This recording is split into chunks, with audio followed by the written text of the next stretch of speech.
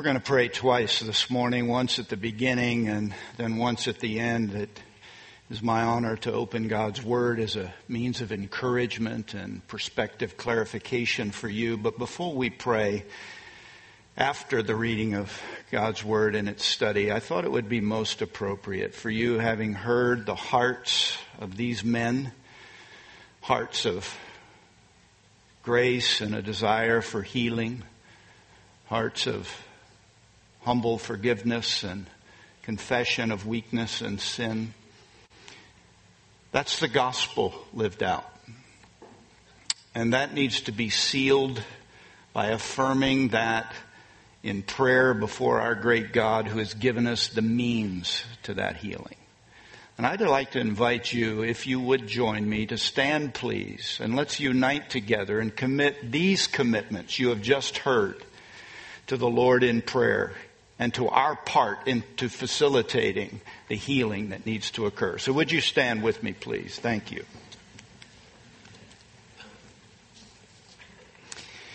Let's pray together.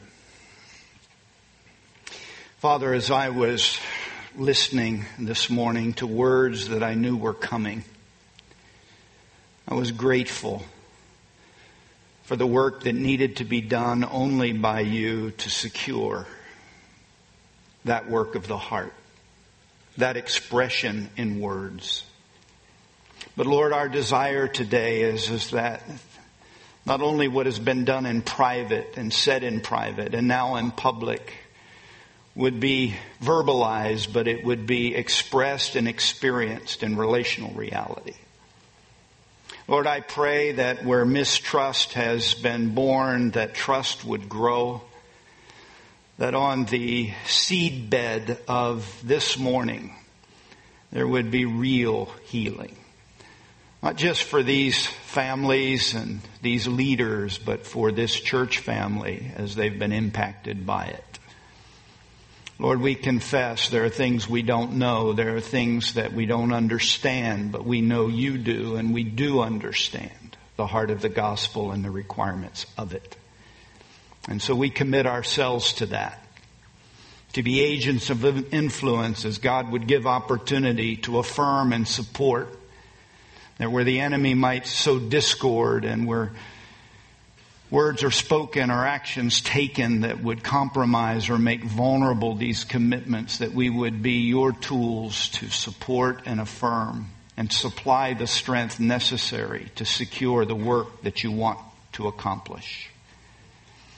The psalmist has said how good and how pleasant, literally how wonderful it is when brothers dwell together in unity. It's like the anointing oil that flowed off of Aaron's head and off his beard, that fragrant, sweet savor that brought life to the heart and pleasure to the spirit. Like the dew of Hermon on a hard work day flowing down, cool air from a mountaintop in the difficult field of labor, and it refreshes. Lord, that's my prayer. And Lord, I'm asking for this congregation, my brothers and sisters, for the leaders of this church, and for my brother. And Lord, you would allow us all to experience, because of your work in our hearts and lives, through your Son, our Savior, and his great gospel, that we would experience the pleasure of sweet savor and the refreshing of cool from your hand blessing. Lord, I pray in Jesus' name you would protect and you would promote. You'd protect this work and you would promote your glory. You would shepherd us as we seek to follow you, for we are your sheep and you are a great shepherd. To this end, I ask it for us all. And I ask it in Jesus' name. And all God's people said, Amen. You may be seated. Well, if you'll join me in 1 Peter chapter 2. In the moments that we have remaining, it is my honor, and I do take it as a trust, to not only give voice in this service, but to give encouragement to you. And as I've thought about this morning and the potential of it, what has been on my heart is that we would maximize what God has called us to do in this community and in this place for His glory. You see, there's more at stake here than just the relationship between some families or even in this church family. What's at stake here is the reputation and the veracity of the gospel of Jesus Christ. The city of Burbank needs a church that not only says the words, it shows the evidence of those words. Not only proclaims the gospel, it displays the gospel. I believe that's what's happened here this morning, and my prayer is that as the days unfold, as the future works itself out in your church, your families, and in your life, you'll recognize that for the sake of the glory of God, for the sake of this city and those who have yet to come to know the gospel, and for the sake of this church family, for your sake, we will not only live to proclaim the gospel, we will commit ourselves to more fully expressing it. I've entitled my encouragements to you today, for their sake, for His sake, and for your sake. My goal today is to encourage you from the Word of God to embrace and pursue a heart style and a lifestyle that validates the gospel we proclaim. And to that end, I want to invite you to follow with me in 1 Peter chapter 2. A context for a paragraph that I want to highlight for you and punctuate. In the time allotted, these will be highlights, but I think they're foundational. 1 Peter is a missionary letter. It is written to a group of people that are enduring great persecution. They've been scattered all over the Roman Empire. They're enduring great loss, difficult days. Peter is encouraging them and defining and calibrating perspective for them. In a tough season, remember this: God has sovereignly, supernaturally elected, chosen, and rescued you. God at great cost and of great love has purchased with precious blood, the blood of His Son, your salvation. Through the supernatural sowing of the seed of God, He has transformed your heart and wants to effect even greater transformation. God has been at work by His grace, unmerited favor. Don't forget, He chose you, He paid for you, and He has supernaturally sowed His seed of life through His Word in you. You have been blessed and gifted and transformed and entrusted as agents of that great benefit to declare God's glory, His worth, and to bear witness to the same grace you've received, to the end that others might glorify and exalt Him and that they might know Him. Chapter 2 begins by talking about the fact that we're to jettison and to get rid of things that handicap us.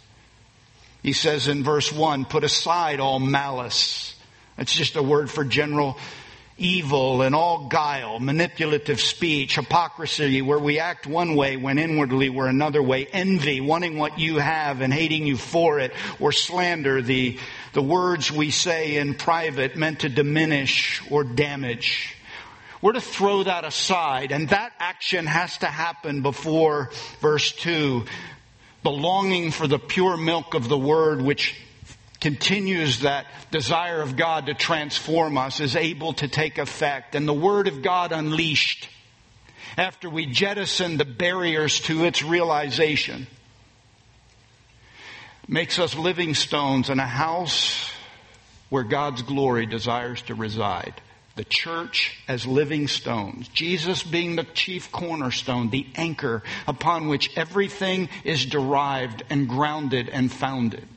And as the church, we are the house where the glory of God is on display. And we are the agents, the missionaries, the ambassadors, the priests who not only worship Him, with offerings of praise, giving our very life as well, but we become the mouthpiece and the means by our life and our words that enable people to know God and to experience Him.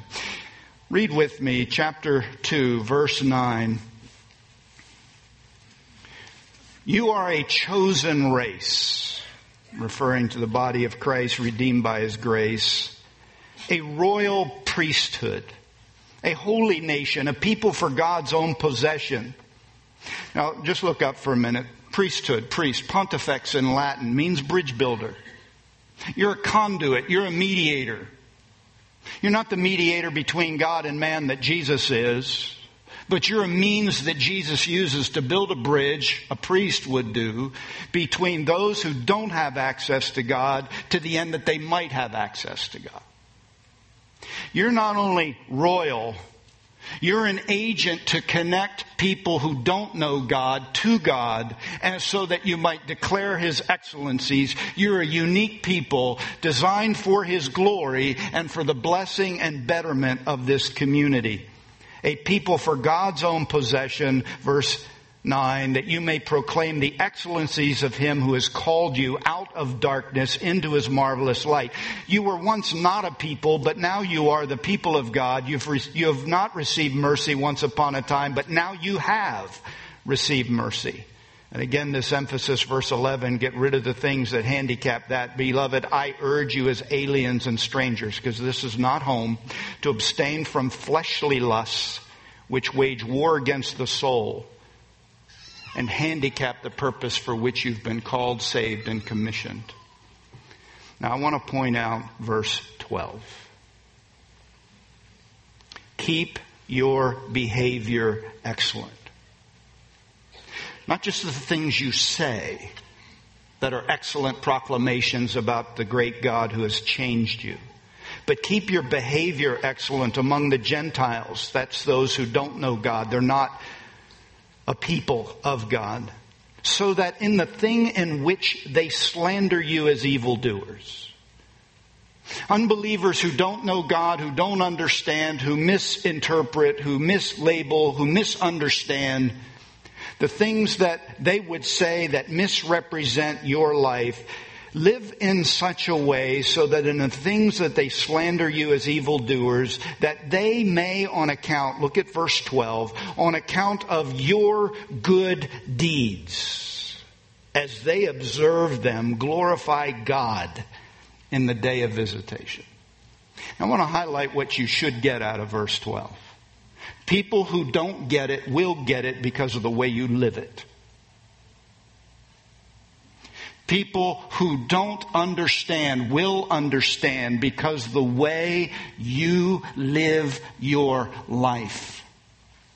Not just the words you say, but the life you live. The day of visitation is Judgment Day. People who are skeptics, cynical, who don't get it, this verse says, will give glory to God on that day for the deeds that you displayed that enabled them to secure the grace you've experienced, to believe what you believe, not because they understood it, because they saw it. And now that they see it, when He returns, rather than being judged, they are being agents of praise because God saved them like He saved you, because He saw in you what they could not understand without you. You see, living the gospel, not just saying it, builds bridges to people who need to know and see and glorify the one you know and see. And you're the means to it, not just your words proclaiming His excellencies and the mercies you've received, but your good deeds that undeniably validates that truth. So outsiders become worshipers. It's for His sake, His glory, that we live right. And it's for their sake that we live right. Can you say amen to that? Amen. See, the biggest obstacle in the church today is not the truth we proclaim, it's the life that validates that truth. Culture doesn't get it. They can't get it. They need to see it And the Spirit of God will use your life to display it. So in the time I have left, I want to punctuate the summary of the conduct that validates the gospel. Chapter 2 goes on to talk about that conduct, and he basically, in summary, talks about citizens showing respectful honor, employees showing respectful service. Chapter 3 begins with a spouse showing respectful silence and service to an ungodly spouse. To husbands, verse 7, chapter 3, honorable understanding and gracious service to their spouse. If I were going to summarize the things that precede the punctuating paragraph we're going to look at, it would sound like this. What is the heart and life look like that validates the gospel? It's the excellent behavior that is to be on display. It's the conduct that refutes, validates, and glorifies. Here it is. It's doing right when it's hard to do it. It's doing right even when you're done wrong. If there's something in common about the paragraphs that I'm just going to highlight a general theme for to get to this bottom line, it's this. Even if government isn't what government should be, do right, even if it's hard. Even if your employer isn't treating you like he should treat you, do right, even if he doesn't do right. And to a spouse of a husband who's not behaving as he promised to behave, you do right even if he doesn't do right. Be what you're supposed to be, even if it's hard. And then you find the text that I want to preach on this morning. Verse 8, to sum up. And this is my punctuation to you. For his sake, for their sake, and now for your sake. Verse 8, to sum up. Some of your Bibles read finally. It's an emphatic phrase in the original language. It means this is the bottom line. If I'm going to take all of the excellent behavior and I'm going to boil it down and I'm going to say, if you don't get anything, get this. This is what you need to get. This is the heart style. This is the lifestyle. This is the bottom line. To sum up. Let all be, no exceptions, no exclusions. From the pastors to the last row to the workers in other places. To sum up, let all be harmonious, sympathetic, brotherly, kind-hearted, humble in spirit, not returning evil for evil or insult for insult, but giving a blessing instead. Now here's the first ground or reason for this bottom line, and that's why I'm saying it's for your sake, for our sake. For you were called for the very purpose that you might inherit a blessing.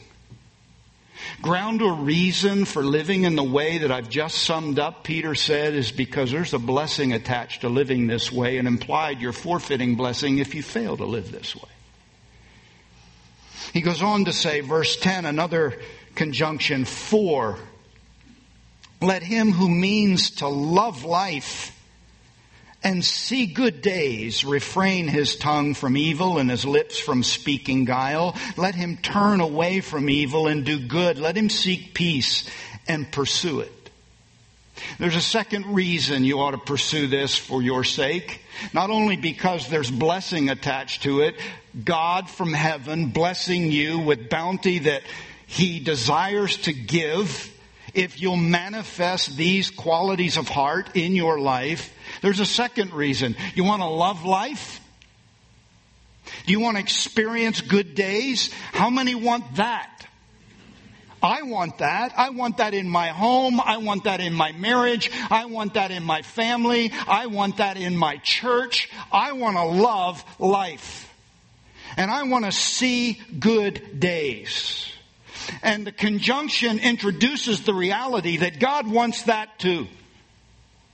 And if you want it, here's the heart style you pursue to experience it. You see, this is not only for the sake of God's glory or the salvation of this community. This is for the blessing that you desire if you want to love life and see good days.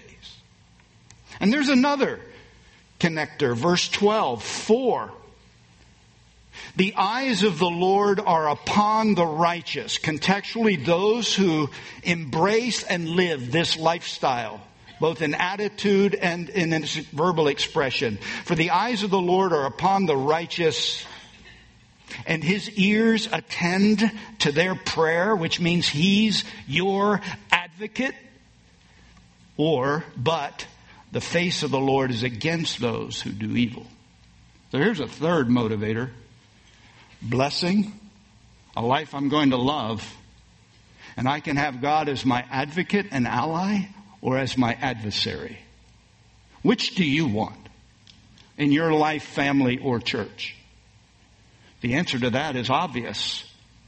And that is the consequence of pursuing a heart style, attitudes, and commensurate actions that are the bottom line excellent behavior that glorifies God, validates the gospel for them, and invites the blessing of God on you, your church, and your life. Anybody want to know what that is? I do too. A heart that validates the gospel. A heart that glorifies God, and a heart that brings blessing into your life. I'm just going to highlight some things and punctuate some others. First of all, it's a harmonious heart. Look at the words. To sum up, let all be harmonious. Let me put it in a different way. It's a heart that says, I want to get along heart. Homo phron. Homo, same, phron, mind.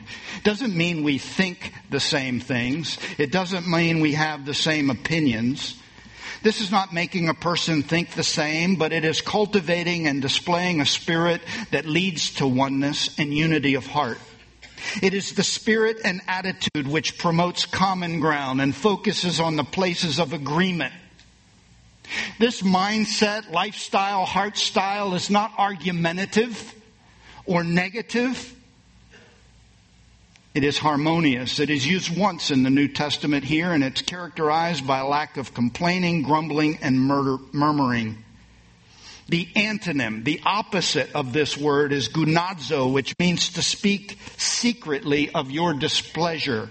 It is to grumble. It is to complain. It is to express dissatisfaction. A harmonious heart, it's not that you don't ever disagree, but you emphasize that which promotes unity and harmony. It's positive. It is I want to get along heart. Peter says, let me bottom line with you. The heart style that validates the gospel and invites glory for Him and blessing for them and for you begins with a harmonious heart. It is a resolution and a determination to get along. Number two, it's a sympathetic heart. Sim with, pathos, to feel, you know this, sympathy, to feel with someone, to suffer with someone. Here's the flavor of it as it plays itself out. To put yourself in someone else's shoes in such a way that you not only identify with them, you feel with them, you understand them. It says, I can see what you're saying and I feel what you're feeling even before it seeks to speak. You've heard this before. It's not new, but it goes well with a sympathetic heart. It is a heart that says, I seek to understand before being understood. What a different world it would be. What a different home we would have if our heart style was seeking to understand, to be other-centered in our attitude. I saw a picture of the year a few years ago. It was a picture of a little boy in the corner, facing the corner, obviously under discipline. And beside him, perhaps you saw it, it was in Country Magazine, his brother, and he's over in the corner with his brother, arm around him, sitting in the corner with him. That's this. I know where you are. I feel what you feel. I want to walk with you. I want to bear your burden. I value you.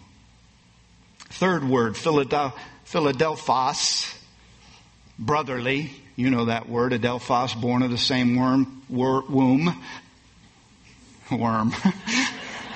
Yeah, that happens. You talk enough, you get in trouble. Born of the same womb. brother, adelphos, philos, affection, warmth, friendly. Agape is what you do. Philos is what you feel. This is the warmth of affection because we're family. The third heart style that is non-negotiable with God in terms of enjoying His blessing and a life you would love, and that is to manifest a family-friendly heart. This is the heart attitude of personal warmth and affection that you can feel. This is saying to those in the body of Christ, you matter to me. I value you. We're family. Now, the church is a lot of things, but at a minimum, it needs to be a family. Yes, family struggle. This one has. We just talked through some of that. Family struggle. But families have a commitment and a resolve and affection that displays warmth, even if it's hard. Not cold, callous, distant, moody, or aloof. This is displayed in the eyes, the countenance, and the words. It is engaging. It is proactive. You know, one of the greatest tragedies is people can go to church and nobody pursue them at church as if they matter at all.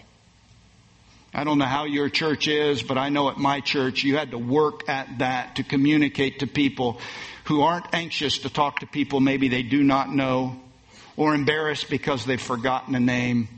One of the high qualities and values of the gospel is that we communicate, we're family, you're family, you matter to me, good morning, I care, you're welcome, you're important. Philadelphos. Not just a city of brotherly love. A church where love is displayed as family. Fourthly, a heart that validates the gospel and glorifies God is not only a harmonious heart, I want to get along heart, a sympathetic heart, I seek to understand before being understood heart, or a family-friendly heart. We're family, but a tender heart. Now, I'm going to punctuate this one because this is at the heart of where we have been this morning. Frankly, this may be the heart of any church and any family. Good heart. Great heart would be a way you could translate it. It shows up in two graphic places in the New Testament. It's a word which means for your inward parts, your intestines, your inner you. And it means that you have a wealth, a greatness, a goodness, an attitude, a reality that flows out of you, that manifests itself in tenderness. But it's a unique word, and I'd like you to turn with me to Luke chapter 15 for the picture, because this word is used of the father who receives a prodigal home.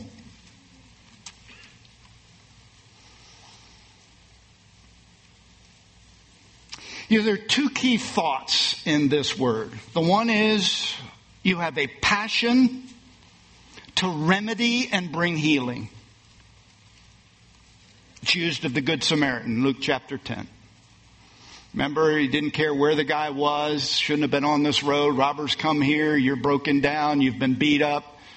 I don't care where you are. I don't care who you are. You're a Jew, I'm a Samaritan, we don't mingle. I don't care what's happened to you. I don't care how it's happened to you. The Bible says of the Good Samaritan, he felt this word. He felt compassion. He had a great heart of concern that birthed, I don't care who you are, where you are, what's happened to you, I'm going to help you. Even at my cost.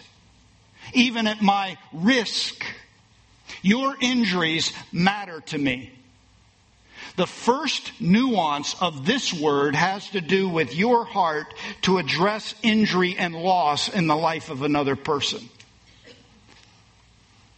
And the second one is you have a passion to restore and reconcile where relationship has broken. I love these words. You know this story. The prodigal says, I want what's mine. The younger brother says to the father, So he takes his inheritance ahead of time, which is a way of saying, I wish you were dead so I can get what is coming to me. The father gives it, dishonoring himself. The son abuses it, wastes it. He ends up in a pigsty. He ends up hungry. He ends up deciding, hey, what I've got isn't better than what I had. I'll go home and be my father's servant. And the father, who had been embarrassed and shamed by the son who desired to take ahead of time, in a dishonoring way, what he felt belonged to him, he's headed home. Look at verse 20. You're going to find our word here for the tender heart, the great heart, the good heart. It's on display. This is what it does. Verse 20. And he got up, referring to the prodigal son, he got up from his mess, came to his father. But while he was still a long way off, his father saw him. He felt compassion. There's your word. Big-hearted, deep affection, great passion for him. And that passion caused him to run, to embrace, and to kiss him, and to restore him. The graphic illustration of this verse is the graphic illustration of what it means to be tender-hearted. It races to reconcile. It rushes to remedy injury. Notice the word saw. Obviously, he implies he's been looking. This is eyes for seeing. This displays the longing. The father's not happy that the son is not home, that the relationship is broken. He's anxious. Instead of avoiding, he's searching. Notice the word felt. He has a heart for healing. There's been a lot of injury. Where injury occurs, calluses can come, resistance can grow, resignation, numbness. That's not hard. That's natural. But this father who has this great heart feels a heart for healing. And instead of hardening, he's desiring. Third, notice he ran. He has a heart for not only healing, but feet for going. Instead of waiting, instead of being passive, he's proactive. He's running to reconcile. He's racing to restore. Notice the words embraced. That's arms for receiving. Instead of withdrawing, instead of withholding, instead of backing up, he's moving in. I tell you, you live in a fallen world with fallen people in close proximity because of depravity, because of the action of the enemy. There is injury. Amen? Stuff happens. The distinguishing mark of a Christian is what you do when people injure you. It's not if you'll get injured. It's when you get injured, what heart will you display? Hopefully, it's this heart that says, I can't wait. I'm anxiously looking. I'm willing and I'm running. And when you move, I'm moving. And my arms are open. My heart's receiving. And he kissed him, which is a way of saying, I'm pardoning. That's the great heart. Will you turn over to Ephesians chapter 4? We read this, talked about it. I want to punctuate it because this is the foundation for what I'm hopeful will happen in this church as the days unfold. Ephesians chapter 4. Brothers and sisters, all the things that matter the most going forward relationally are built on true forgiveness. And if there's any word in the Bible more misunderstood, it's that one. Let me tell you what forgiveness is. It's the releasing of debt.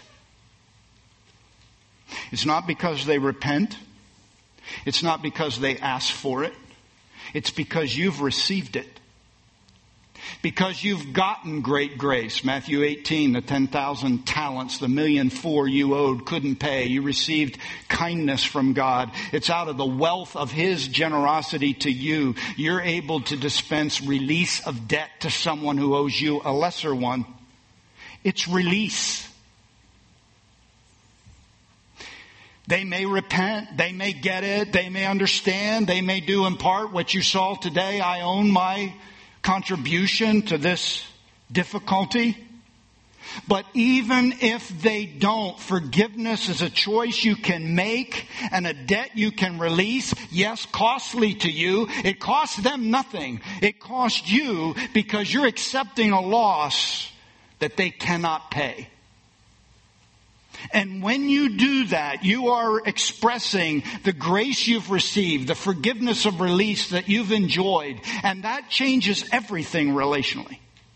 As a matter of fact, without forgiveness, you can't live this word. This word is the product of releasing debt. This is the great heart that says, yes, I'm injured, but I've been blessed in the past. I have a bounty of blessing and benefit that God gave to me. And out of that storehouse of kindness, I'm granting grace. I don't know if you've read carefully Matthew 18, but when that wicked slave wouldn't release a 200 denarii debt, do you remember what was said of him? Not only are you wicked, you're going to be handed over to the torturers or the tormentors until all is repaid. Anybody know who those guys are? I don't know who they are. I don't ever want to know who they are.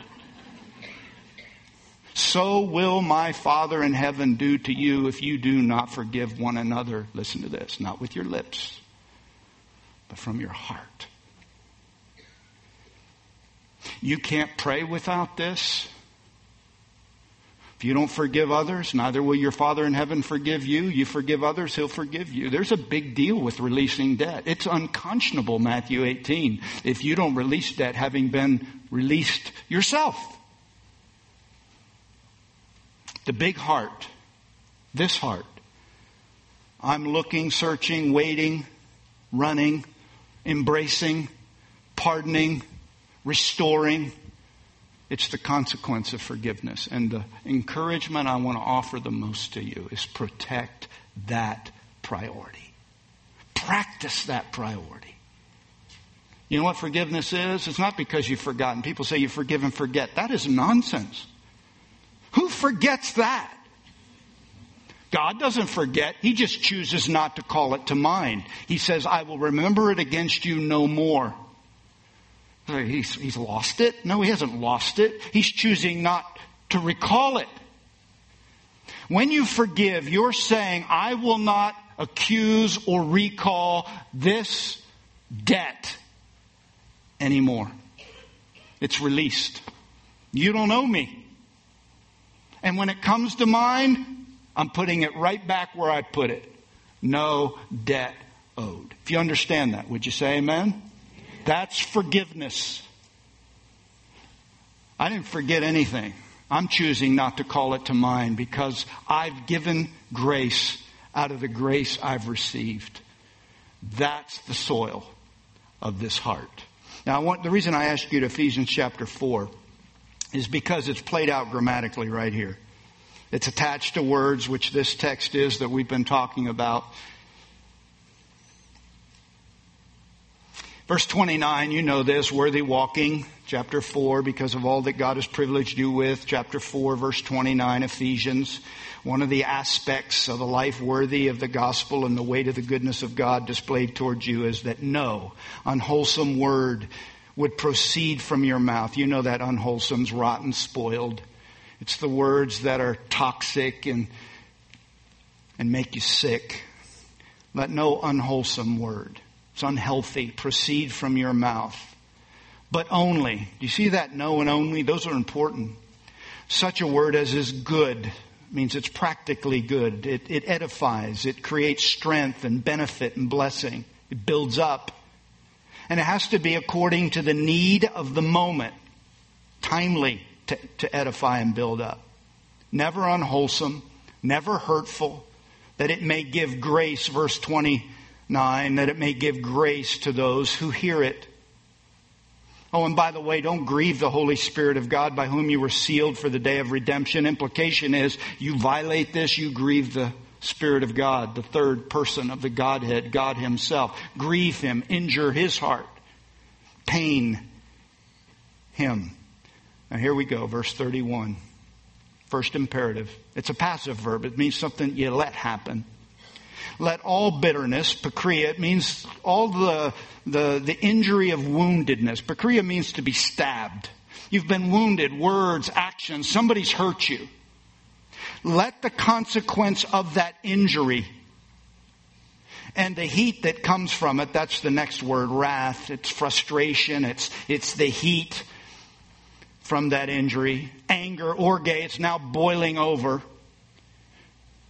Let the injury and the consequences which are hurtful and may bubble over, that which results in clamor, which is a public altercation, verbal or physical, or slander. Those are the words behind someone's back that is meant to equalize because of the injury through slanderous, destructive, damaging. It may even be true, but the word slander means basically to injure with words, diminish and damage. Let all of that be put away from you. Let me tell you what the original language means. Let it go. You can hang on to that injury. Number one, it'll kill you. Number two, it will not allow your heart to sing. And we already talked about how likely it is we're going to get injured. The issue is, what are you going to do with the injury? Ephesians 4:31 says, let it go. And then it goes on to say, these are the imperatives of command. This is not passive, let it go. And all malice means all the evil that goes with it. It's just a summary general word. Gathering it all up. Sometimes it's translated spite. Verse 32, be kind to one another. Now, that's an imperative verb that is active. You do that. Kind, practical deeds of goodness. Gracious words. Gracious acts. I don't know about you, but I can actually envision the capacity to will myself to do something nice to someone who doesn't deserve it. But I'll tell you what I can't do. That's the next word. Be kind and what? Tender-hearted. I don't know about you, but I can't manufacture that one. I may hold the door for you. I may help you across the street. I may mow your yard. I may fix your car. I may carry you a meal. I can be kind, but I'll tell you what I can't be, tender-hearted. And what do you mean by tender-hearted? A heart that says, I'm looking, searching, longing, you that has hurt me, to have this relationship restored. And I not only want to do good to you, I want to feel good toward you. And I want it to motivate me for a restored relationship. Sound impossible to you? It is to me too. The good news is the next clause is a phrase which describes how you can be kind and tenderhearted. It's an instrumental participle. It's called of means. It tells you how you can accomplish the be kind and the be tenderhearted. Are you ready? Verse 32. Be kind to one another, tenderhearted, even those that have injured you, that you've released debt. Because you're forgiving, by forgiving each other, just as God in Christ also has forgiven you. All right, here's the secret weapon. The only means to the tender heart that looks like the Father welcoming a son who shamed him and wasted everything. Releasing debt. When you truly transact and release debt, forgiving others as you've been forgiven, something's birthed in your heart. And I'll tell you this, you can tell if you're forgiving if these qualities, this heart style is in you. If it's not, you have work to do. Because forgiveness is the means to the great heart that looks for healing. Has a passion to run, to restore and remedy injury and loss. Forgive one another just as God in Christ has forgiven you. Be imitators of God. If you understand that, would you say amen? Amen. Now, can I remind you that this is in the context of summing up, saying, listen, you need to have a get-along heart. You need to have, I seek to understand before I'm understood heart. You need to be family friendly, communicating the warmth of our affection one for another. And you need to be an agent having released debt who longs and looks for healing. That's what invites a life you're going to love and a blessing you couldn't imagine. And God is your advocate and ally.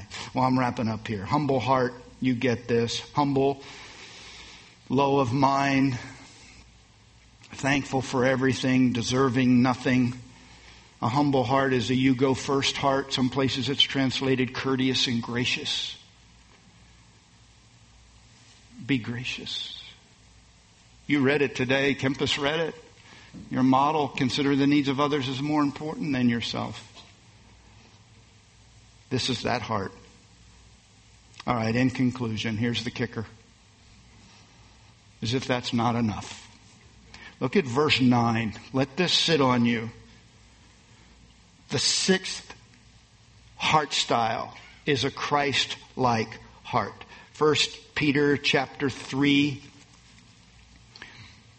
Watch the words.